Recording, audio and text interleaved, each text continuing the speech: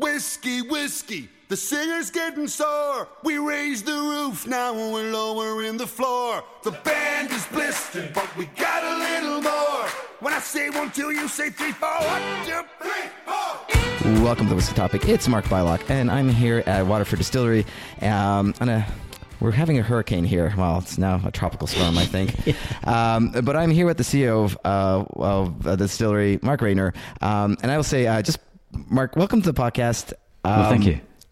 I've never seen a distillery like this, because the distillery is literally fully dedicated, designed, and process and function and procedures all around barley terroir. Yeah. And the whole unit, like every part of the process. And I have the saying that I would like saying. I like saying whiskey's made exactly the same way, and everybody does it completely differently. But that's true here more than anywhere else. Gosh, yeah. I mean, you're absolutely right. It's it hasn't, the science hasn't changed in the 1,000 years since it was first invented in Syria. The science hasn't changed at all, and most of the equipment hasn't really changed. The concepts, it's got a bit more modern, a bit more technical, but nothing's really changed that much. But as you say, people distill in different ways. They do. They have different attitudes. They have different budgets. They have different visions, and different still shapes. People try new things, and perhaps this is better. Perhaps so. Yes, it has evolved. And this place here, as you say, is very, very unusual. It doesn't look much like a distillery because it wasn't. It was a Guinness brewery. Yeah, I'll take folks back. So you're most famous. You're most famous for Bruichladdich, the distillery. You came in. You founded that place. You haggled them until they sold it to you, and created a concept of terrific young whiskies, terroir, organic, and you were flirting with those concepts. The distillery closed.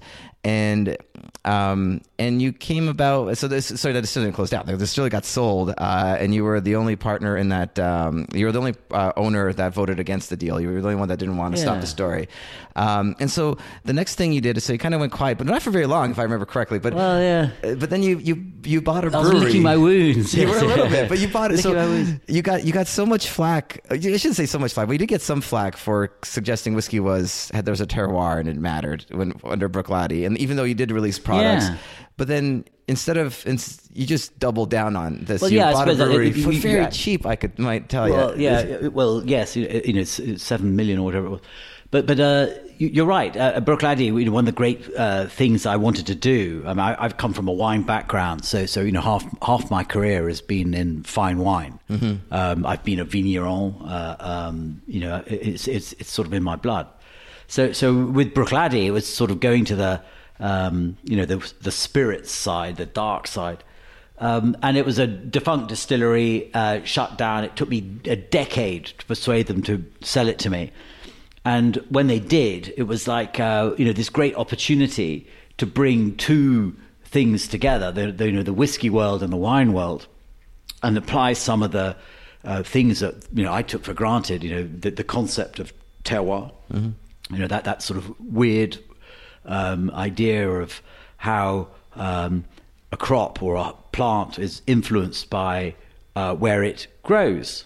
It's influenced by the soil, the humidity, the temperature, the exposition, the type, the topography, all these things. We all know it. We know it as gardeners, we know it as farmers, and in the drinks industry, it's called terroir.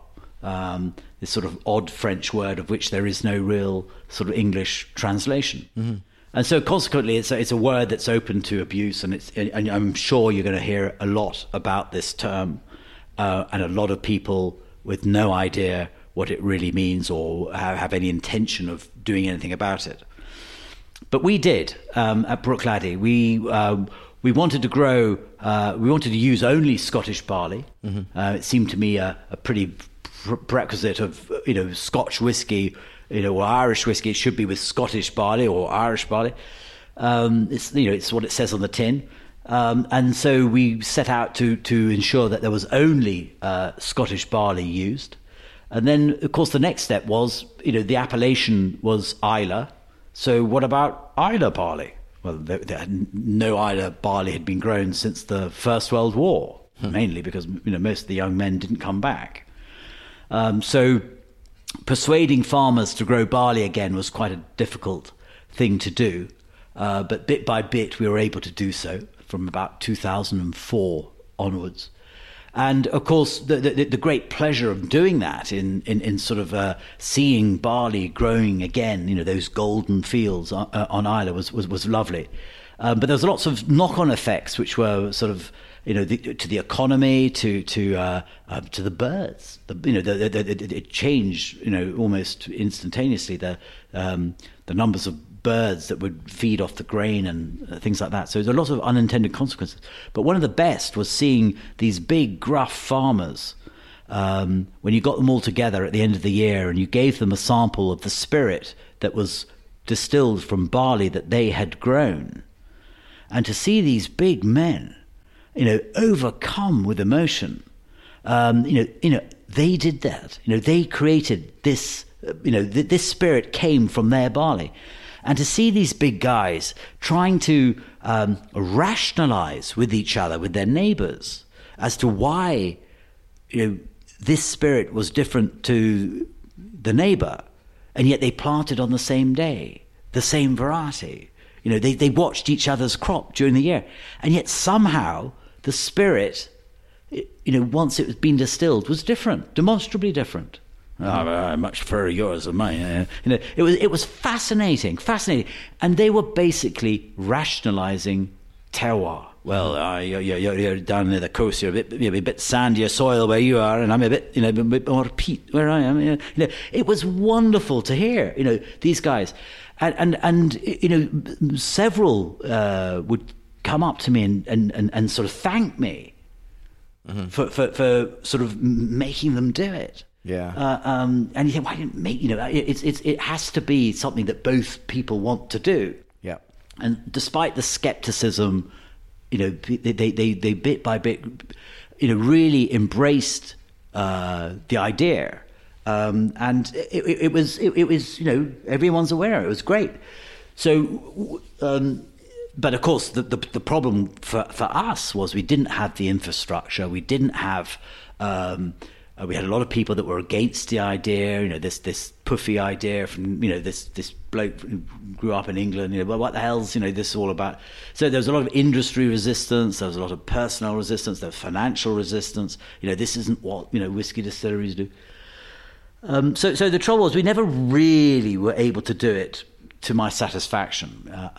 So after Remy Cointreau bought the distillery, and I was licking my wounds, I put several things together. One was dear Duncan McGilvray, the chief engineer at Bruichladdich, who had been a great friend to me when I first went to Islay. Lovely, lovely man, who's not very well at the moment. But a charming Elach Islander. And I remember him one afternoon telling me that the best barley he ever saw in the 35 years that he'd been working at that distillery came from Ireland. Huh. It was actually delivered by boat to the pier in front of Bruichladdich, and he remembered sort of it coming into the distillery. And I remembered this. So that was always at the back of my mind. The other thing was, well, of course, what am I going to do now? And Scotch whiskey, do I get involved in that again? And you think, well, I've sort of been there, seen it, done it. And so I thought, well, what about Irish whiskey? That's a bit of a bit of Wild West. There's not much going on. It's something that would be interesting. And then the clincher, the third part to that decision, was a Guinness brewery in Waterford that was put up for sale by Diageo, and it turned out a brewery that had only been built in 2004, and 40 million euros to build it, and then shut down a decade later. It looks like a giant airport here. Absolutely. So an astonishing place. So that sort of tickled my fancy. I got to go and have a look, and I came down here to have a look. And I remember being just bowled over. You can't help. You see it from the other side of the river. It follows the coast. The riverside. This huge grey whale-like looking building, and it had all been decommissioned, shut down. So it's a pretty sad looking place. And I wandered around, and you couldn't believe your eyes after a Victorian distillery built in 1881 of Bruichladdich with this beautiful Victorian simplicity and functionality. And here was this excessive stainless steel, hums. The place hums. We call it the facilitator. Because it's almost not really distilled. It facilitates our extraction of terroir, because there's all sorts of bits of kit in here that you'd never, in a month of Sundays, find in a distillery. All here. Right. So we were able to buy it. Some of my shareholders, that supported me in Bruichladdich, and some new ones, and some friends from Ireland, and we bought the distillery, and we spent a year converting it into a distillery. Mm-hmm. As you know, brewing is half the process. You got to brew a beer before you can distill. So it's not totally illogical. Mm-hmm. What we needed to bring to the party was the copper, the stills. Yeah. So you'll notice when you go inside, one half is stainless steel, the other half is copper. And there again, we were very lucky, fortune. In 2003, the Inverleven Distillery, a malt whiskey distillery tucked in, hidden away inside the Dumbarton enormous grain distillery on the banks of the River Clyde, which had been shut down and it was being demolished. And the guy doing the demolishing happened to be, I think it was on the ferry to Islay, and met and got talking to Jim McEwen, who is our distiller at Bruichladdich. And Jim came around and said, look, we've got this chance to get all this equipment out of this distillery if we can do it within 2 weeks. And so everybody it was a bit like the borrowers. Everybody sort of upped and off they went armed with spanners and screwdrivers. And for 2 weeks, 2 glorious weeks, basically dismantled anything that would move in this funny old sort of distillery. And then we craned everything onto a barge and brought it back to Islay. And we used the spare parts, mm-hmm. For our old distillery. And we used them for the best part of a decade. Fortunately, we obviously had to pay, the demolition guy a sort of backhander. Nothing's free. But we didn't have the money at the time, so it caused a big problem. But of course, a very fortuitous one, and mm-hmm. It's one of the best things I think Jim did. So thank you, Jim. And of course, in amongst it was these 2 Inverleven stills, mm-hmm. built by Blair's in 1974, used for probably no more than 7 or 8 years before it was shut down. So in pretty good condition. So we had those. I mean, you may have, if you've been to Bruichladdich, you'll have seen it was standing outside the bottling hall, and so I was able to do a deal with Remy Bruichladdich and take those 2 stills. So they've worked their way from the Clyde to Islay, and then finally to here, having been renovated. Orphaned. Having been renovated by Forsyth, and installed here. So they've had quite a journey. So we sort of knew the style of spirit we would get. Mm-hmm. They're quite tall, 74. So they're quite modern. So we knew we would get a sort of quite an elegant, fruity spirit. But of course, what we didn't know is what the impact the barley would make. Yeah. And the barley, of course, is the key to this whole project. It gave me the chance, with a blank sheet of paper, to lay out the ultimate provisioning policy for any distillery. And I know this is going to sound incredibly arrogant, but I don't think anyone's ever going to be able to repeat this, because we have left no stone unturned. And it needed a lot of help. So here in Ireland, in Waterford, we had tremendous help from our maltsters, Minch Malt, from the Dalton brothers, who built what we call the cathedral, which is the linchpin to this whole project. It's the cathedral of barley. It's the logistics that makes it all happen. Because what I wanted to do was distill and lay down a series of single farms. 1 million litres of alcohol is what the target was to make a year. And we divided that down into roughly 35 to 40 individual single farms, which equates to roughly, it gets a bit complicated, but roughly 130 tons of green barley. By the time it's malted down, that makes about 75 tons of malted barley. But of course, the harvest season is narrow. It's less than a month. So where the hell do you put 5,000 tons of barley separated and kept separate farm by farm?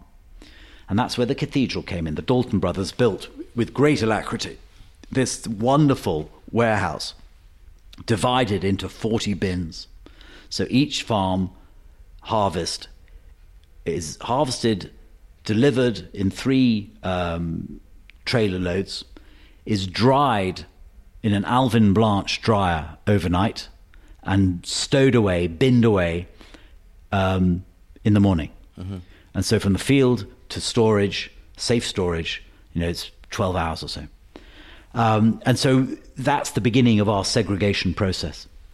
And then that means we can then, we can take a breath and we call on each farm as we need it. And it goes from there to be malted, and from malting to the distillery to be distilled. It's basically a 10-day process of but fermenting and then distilling and then warehousing. Yeah, and everything here is separated out. So the grain's separated out, the distillation process, but even where the barrels are stored are separated by field. And it's kind of, there's a beauty to it, because you just go and there's a symmetry, isn't it? Symmetry, yeah. There's like, here's from this farm. These are all the barrels. Well, it's again, it's logistics. It's having the ability to do it properly. So the warehousing, Michael Stafford built the warehousing for us. And so we store, it's roughly 200 barrels per farm. And so each farm goes into the same ratio of woods, obviously oak, but French and American oak. So we start with virgin American, virgin French, and then first fill American, first fill French, and then what we call VDN, vin du naturel, fortified wines, which could be American or a French oak, but they're fortified sweet wines. So sherry, port, muscatel, Banyuls, Reef Salt. And we do that for sucrosity, because as you know, we go au naturel. We do everything entirely naturally. There's no additives, there's no enzymes, there's no nutrients, there's no gibberellic acids, no additives whatsoever. It's entirely natural. And so the color, the flavor is all natural. The flavor comes from the barley, the color comes from the wood. That's it. I think the we've talked on the podcast before with other guests about the importance of fermentation. In Scotland, you're not allowed to use enzymes in single malts, but you can in Ireland for Irish whiskey. That's correct. Yeah. But the 60-hour fermentation period and kind of the time you take, and the differences between rushing that and taking your time. Well, yeah, it's provides you more flavor in that. I mean, really, in a nutshell, in my view, where we're free from the commercial demands of the big guys. Yeah. If you want to do it properly, which we do, because what's the point in doing this? You're making a spirit that's going to be enjoyed around the world for decades to come. Yeah. Way after you and I have gone. Yeah. You're creating something that's going to be drunk. In all corners of the world. it's a wonderful. Sort of pressure. You might as well do it, for goodness sake, to the best of your ability. So we built a war chest to ensure that we could do it in an unprecedented level of quality. So the best barley you can get, well, here we are. Yeah. The best segregation, so that we can prove what we're doing, the finest distilling equipment you've ever seen, the best wood policy. Whiskey, it's only yeast, water, and barley. Yeah. At least it should be. It's only those two things. So, we've got water that comes from a volcanic aquifer, yeast, which we have a very good supply, and the finest barley in the world. Mm-hmm. Well, let's use it properly. So that means slow distillation, long fermentation, narrow middle cut, best quality wood. It really isn't very complicated. And you are doing this on a relatively large scale. You mentioned, the 1 million liters per year. Comparatively speaking, I just looked up Bruichladdich does about 1.5 million. So you're happy at 1 million. That's kind of what your goal is. That's where you want to stay. But I'm just saying, like, it is at a pretty large volume. I'm impressed. I'm really impressed by how much you've managed to slow down the process, but still have a really good production. And but this is the funny thing, isn't it? But if you divide those 35, 40 farms, 10 days, per farm, plus some shut down, for renovations, repairs, shut down at Christmas, it's a year. So it's also influenced by the two stills, the two Inbeliven stills, and that provisioning. It's balanced. It's all balanced. So 1 million liters. Why? Well, I mean, when we started at Bruichladdich, we could only afford to, the first 2001, 2002, 2000, it was 100,000 liters. Then 200,000 liters. That's so because we were paying for it by selling whiskey. So as you build a brand, you start with low sales and you build up. Yeah. But it meant that we could only distill small amounts. Wow. I didn't realize it was that shoestring. Wow. Which then means that by the time you're selling, say, 60,000 cases, and you look back at your stocks from 10 years ago, well, you haven't got very much there. Yeah. And so, obviously those early years got hit, very quickly and ran out very quickly. So one of the things that which was very frustrating, because just when you want the stocks, you haven't got them. Yeah. This is the frustration of distillation, the time.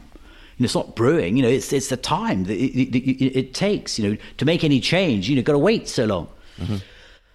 So we were determined to make sure we had a good volume under our belt as quickly as possible. So that's how we set it all out, so that we could make sure that we didn't have that problem again. So as we build the Waterford brand, the one thing that's not going to hold us back is the lack of stock.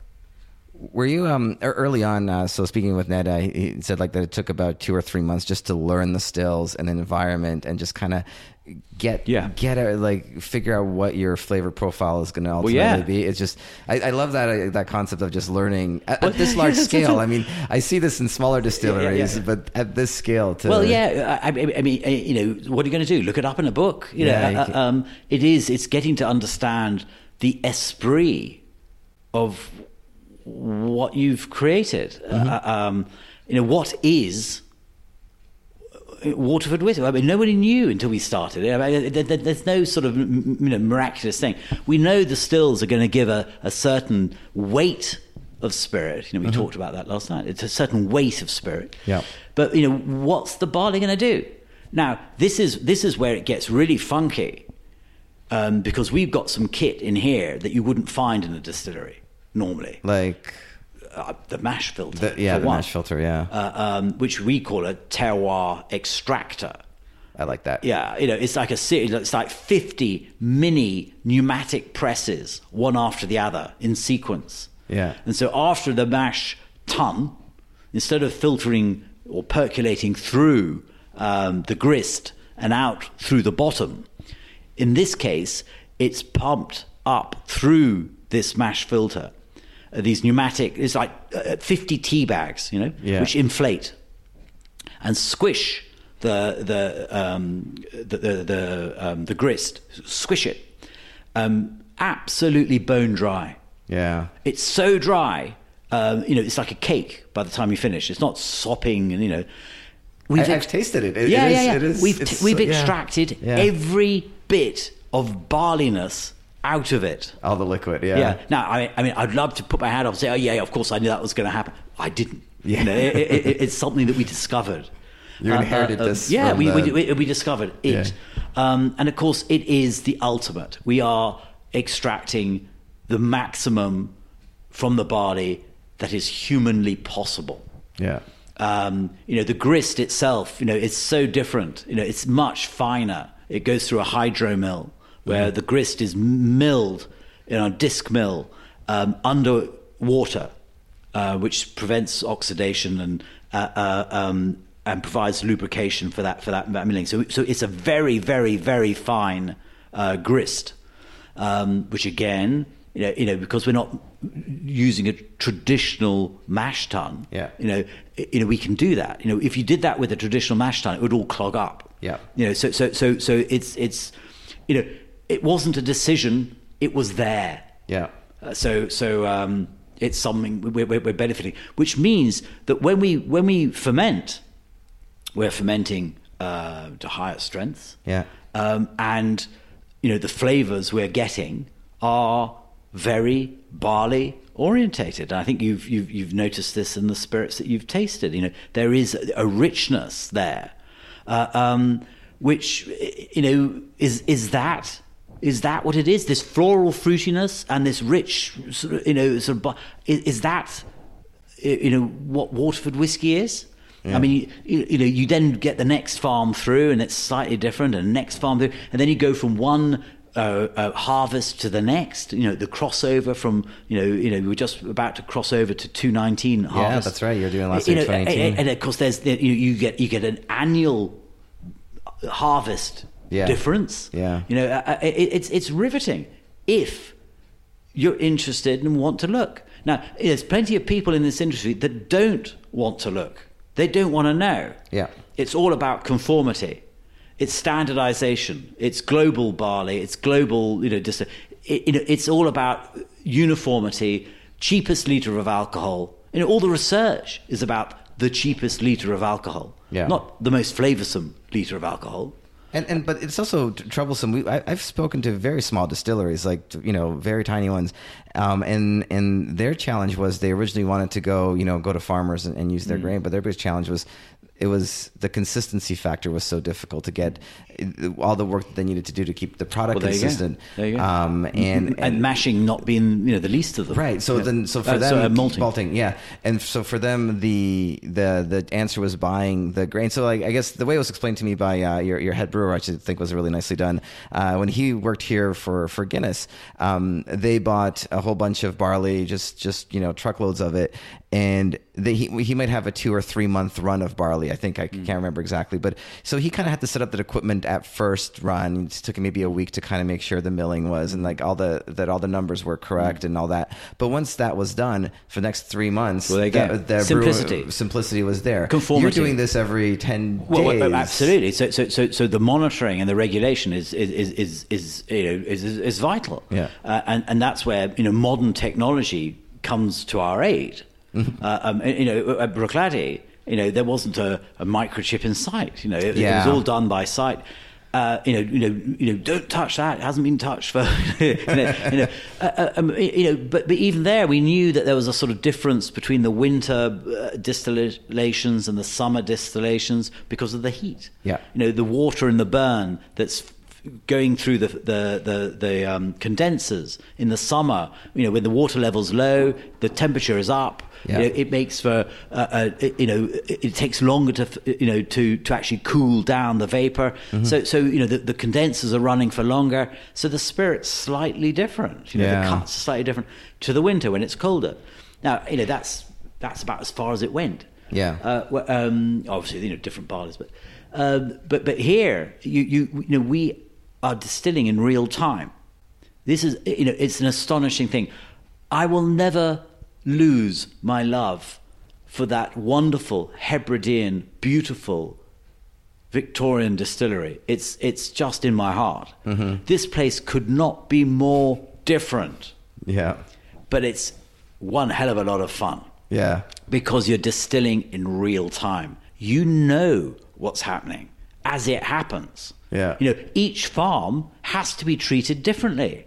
You can't uniformly set everything up. It doesn't work because the grain is different. The terroir was different. It has to be dealt with individually. Each fermentation is different. Mm-hmm. We've got all this data, which is the wonderful thing.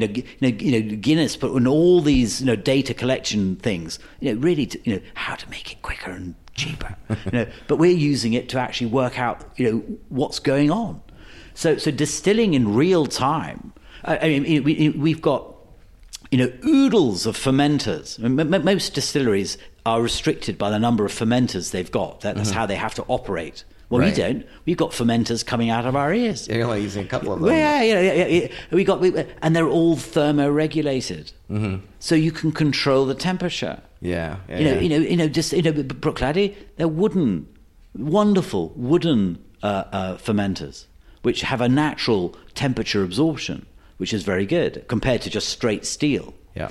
But this is taking that to another level. We can control, as the temperature rises during fermentation, we can hold it. Mm-hmm. We can lower it. Yeah. We can therefore extend it. So we can take longer to ferment.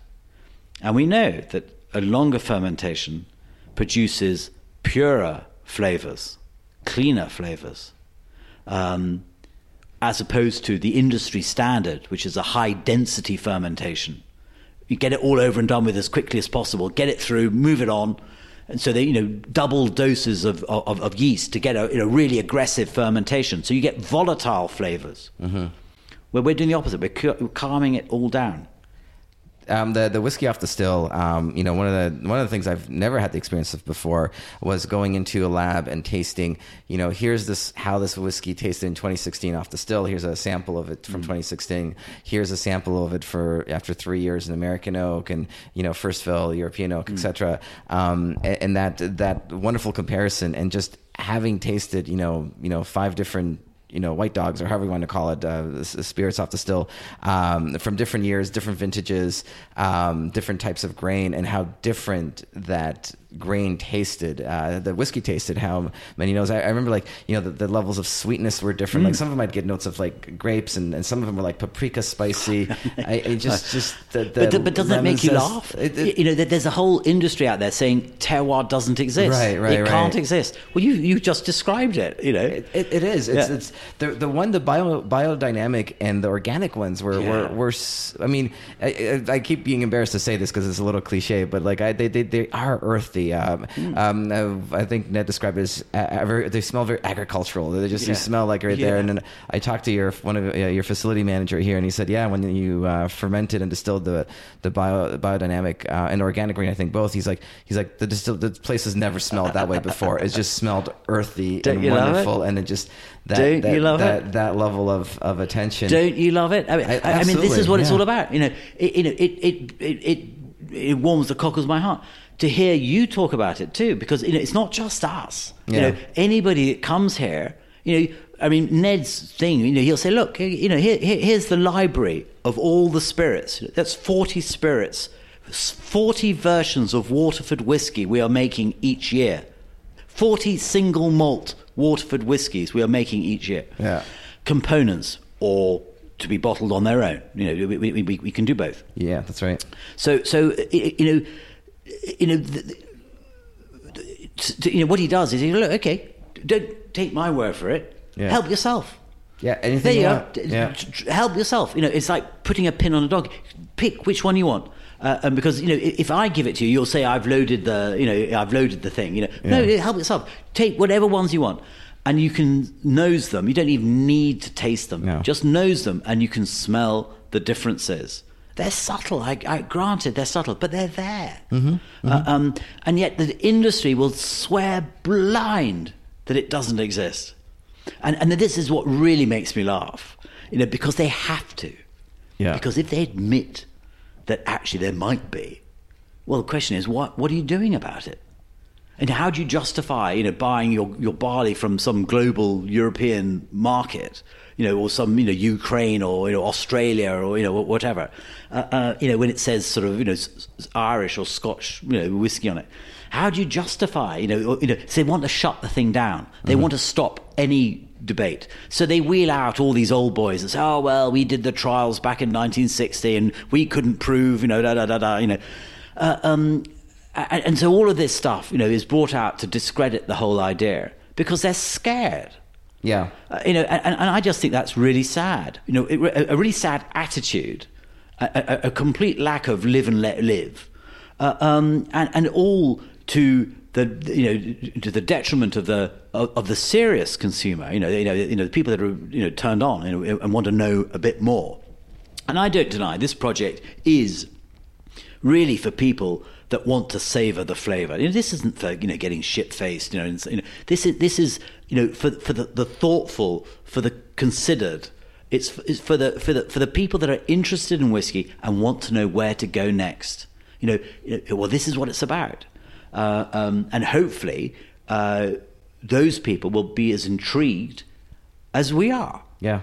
Yeah, I as part of this trip, and thank you for hosting me here. Pleasure. We went to Ballygarn. Thank you. And that's the Irish Agriculture and Food Development Department. And what they do, primarily, at least, it sounds like they do a lot of, they test to make sure the cheese, basically against food fraud. Chagas. You mean Chagas? So Ballygarn is our warehouse. Sorry, yes. Chagas. Yeah, Chagas. Part of the Ministry of Agriculture. Yes, thank you. Yeah, one of the fascinating things you mentioned, studies done previously about terroir.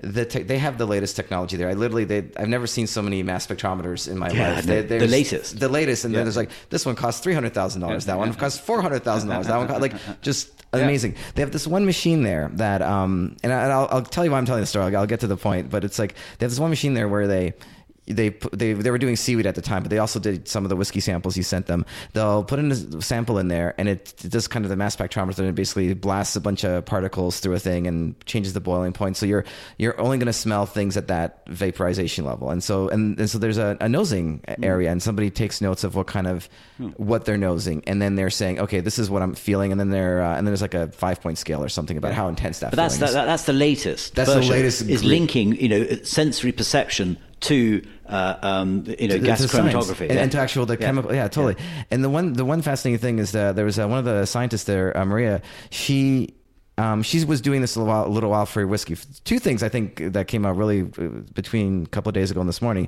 Both the scientists, they're like, whiskey is the most complex thing they've ever had. That the amount of esters is more complex than any cheese they've studied, anything else. Six flavor compounds. 6 pounds of cheese, and then they're saying there's 97. Some insane number of esters. It just. And this isn't whiskey. They're not even talking about whiskey made at your distillery. They're just talking about scientifically they made a whiskey in a lab, so it was scientifically controlled. So this is just a general concept around whiskey.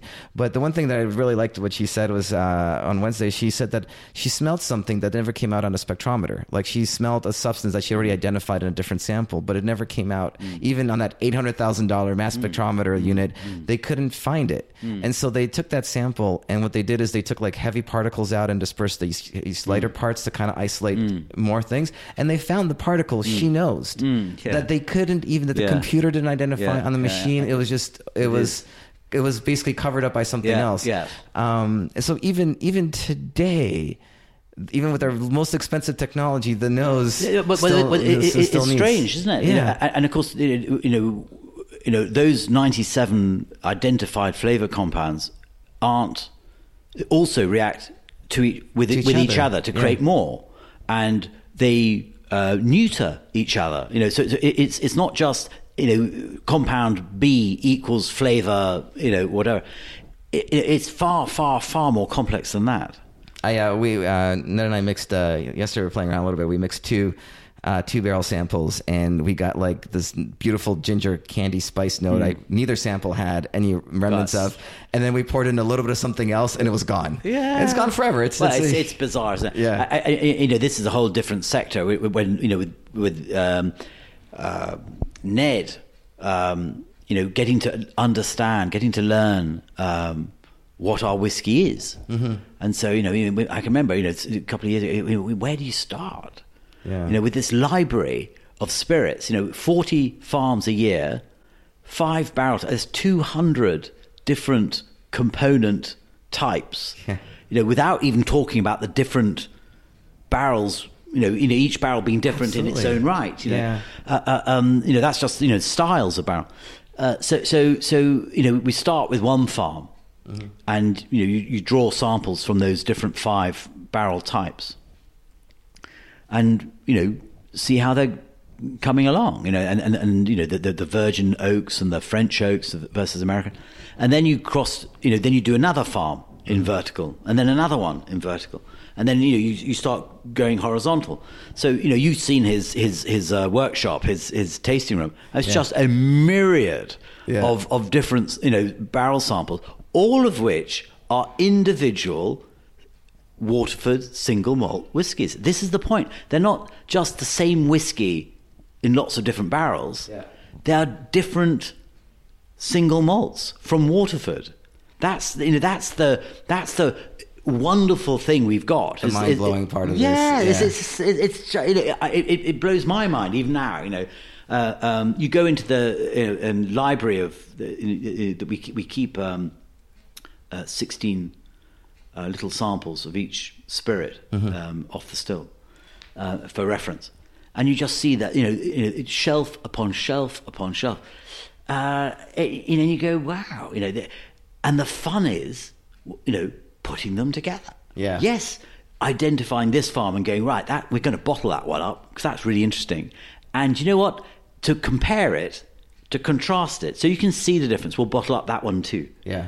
So the same variety, perhaps the same region, but 2 different farms and 2 different, subtly different versions. Yeah. So that's we are intrigued by it, and we hope you will be too. But then, what about if you put 1, 2, 3, 4, 5, 6 together? What happens then? Now, we know from the wine world, that the more components you put together, if you look at a spider graph from the gas chromatography, which outlines the chemical compound components in that spirit, we put it on the website. You can see it. There's a little, what do you call them, GIFs that shows each, and it's about 25 or 30 of these placed one on top of the other. Yeah, they don't mirror. Yeah, they're not mirror different copies. Yeah, they're distilled the same way, but they're not mirror copies. They're subtly different, and that is the intrigue that I'm after, because each of those subtly different, when they're placed one on top of the other, a bit like a millefeuille gâteau, layers and layers and layers of pastry. Each one of those is going to come off in reverse in the glass as it warms up, as it aromatizes, as it oxidizes. And each one is going to strip off, a bit like a dance of the 7 veils. It's going to reveal what's underneath, and then the next thing is going to reveal what's underneath. And that's what it's about. That's why, what gives me the greatest...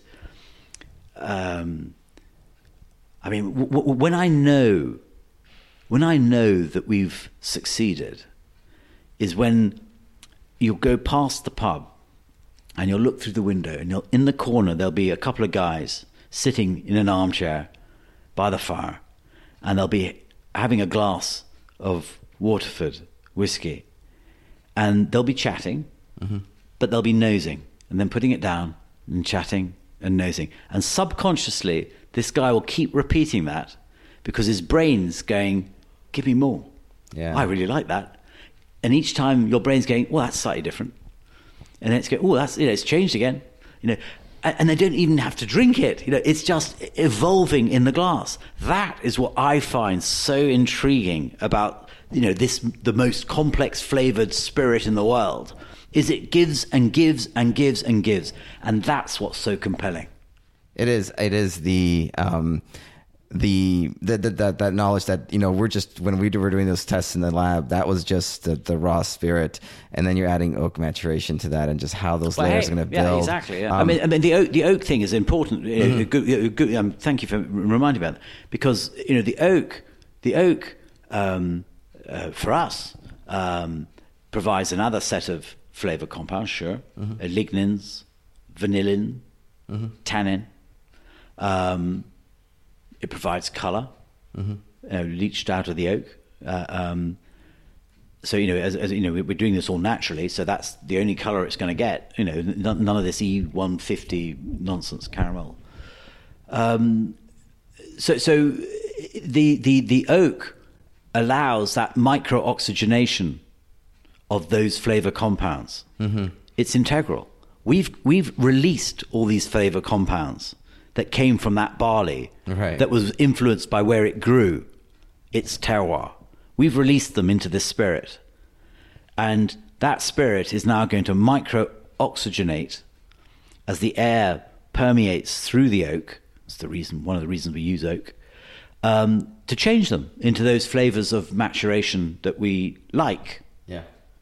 And that happens over time. Of course, the best wood you use, the better the influences are, and the younger you can enjoy that spirit. Yeah. The dumber the oak, the more it's overused, and the less there is of those contributors from the oak. Well, then the longer it's got to be in there. Yeah, and the deeper you go in the cut as well, right? If you go deeper in the cut, cut, sure, that's true. That's true. But the abuse of wood that's happened since the 70s, the overuse, covering it all up. Because you can add E150, a couple of buckets of this, and you get a nice golden brown. That was such a bad development during the 70s and the 80s and the 90s. Legacy that's only finally, I think, sort of getting out the way, but. Or is it? The good quality oak, oak that is rotated, oak that is not bleached to death. You've got to be able to reinvigorate with new oak and fresh oak and get rid of the stuff that's non-contributory. Yeah. A genuine proactive wood policy. We learned this at Bruichladdich. We learned it big time at Bruichladdich. Here, we don't have to finish anything. Right, you don't because that awful finish, that negative, remediate, improve, enhance, whatever you want to call it. Everybody's at it these days. Now it's more for marketing than anything, but more products on the shelf. Yeah. And, we were pretty good at that. I confess. Having to sort of ameliorate or make the most of stocks of whiskies that we'd never distilled. So we didn't have our imprint on it.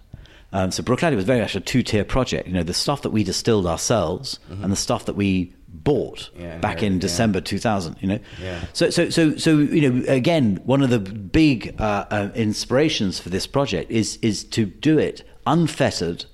So we'll never have to finish anything because we started the right way. Right. You don't have that multiple reused oak or what have you. I think, is there anything else you want to talk about? Because I feel we've covered a lot, and I think we've covered everything I needed on my notes. But I always appreciate having your sitting down with you for this conversation. And I think the experience has been terrific. I think coming here and tasting that. We should mention in the future, your whiskey isn't available now. You don't sell a gin. I'm gonna briefly ask you about rum in a moment. In a moment, I'm gonna ask you about rum. But let's finish up here. Our first bottlings will be in May of next year. Yeah, May 2020. Which will be there'll be a series of single farms, as we just discussed.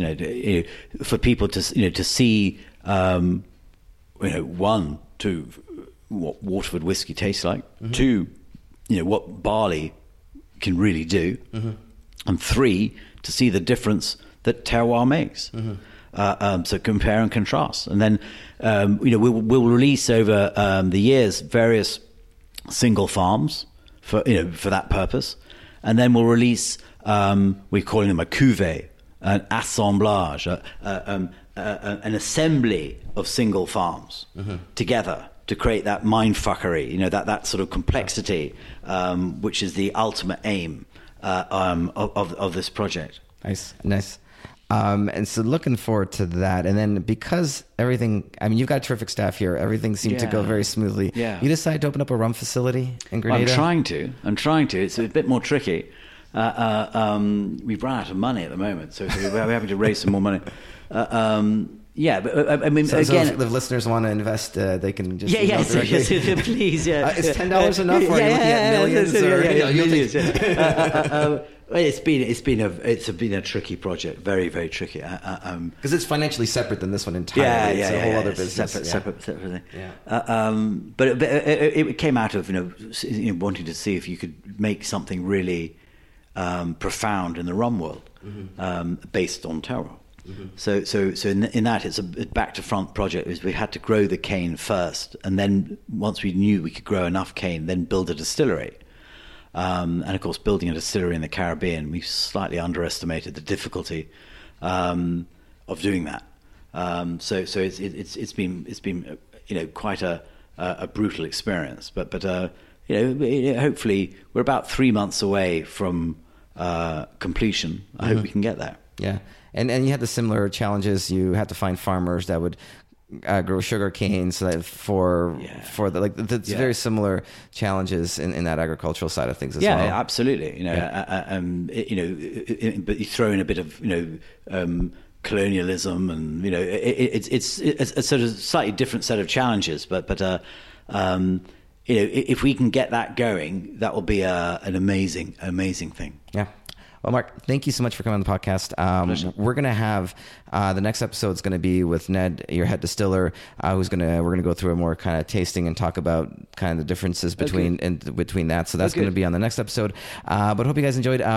Do follow Mark on Twitter. You're on Instagram as well. You're not as active, but on Twitter, you're a lot of fun to follow on Twitter and say Waterford. And the other thing I'll say, your team did a great job. We'll post in the show notes. We'll post links to your YouTube videos because your YouTube videos online are quite captivating. They're just well, it's straight. One of the funny things is if you're doing it straight, like we are, there's nothing to hide. There's nothing that you don't want people to know. In fact, it's the other way around. You want people to know everything. So there's an openness. So if you want to come and visit, we'll show you around. They're very genuine. I think a lot of videos from companies tend to be very marketing, but they're so genuine with real people that work for your distillery or farmers that work with you, and they come off really well. So do watch those. I learned a lot through those videos. And I think it was a nice prep for me before coming here. Thanks so much for coming on, Mark. Cheers. Pleasure. Thank you. Bye bye.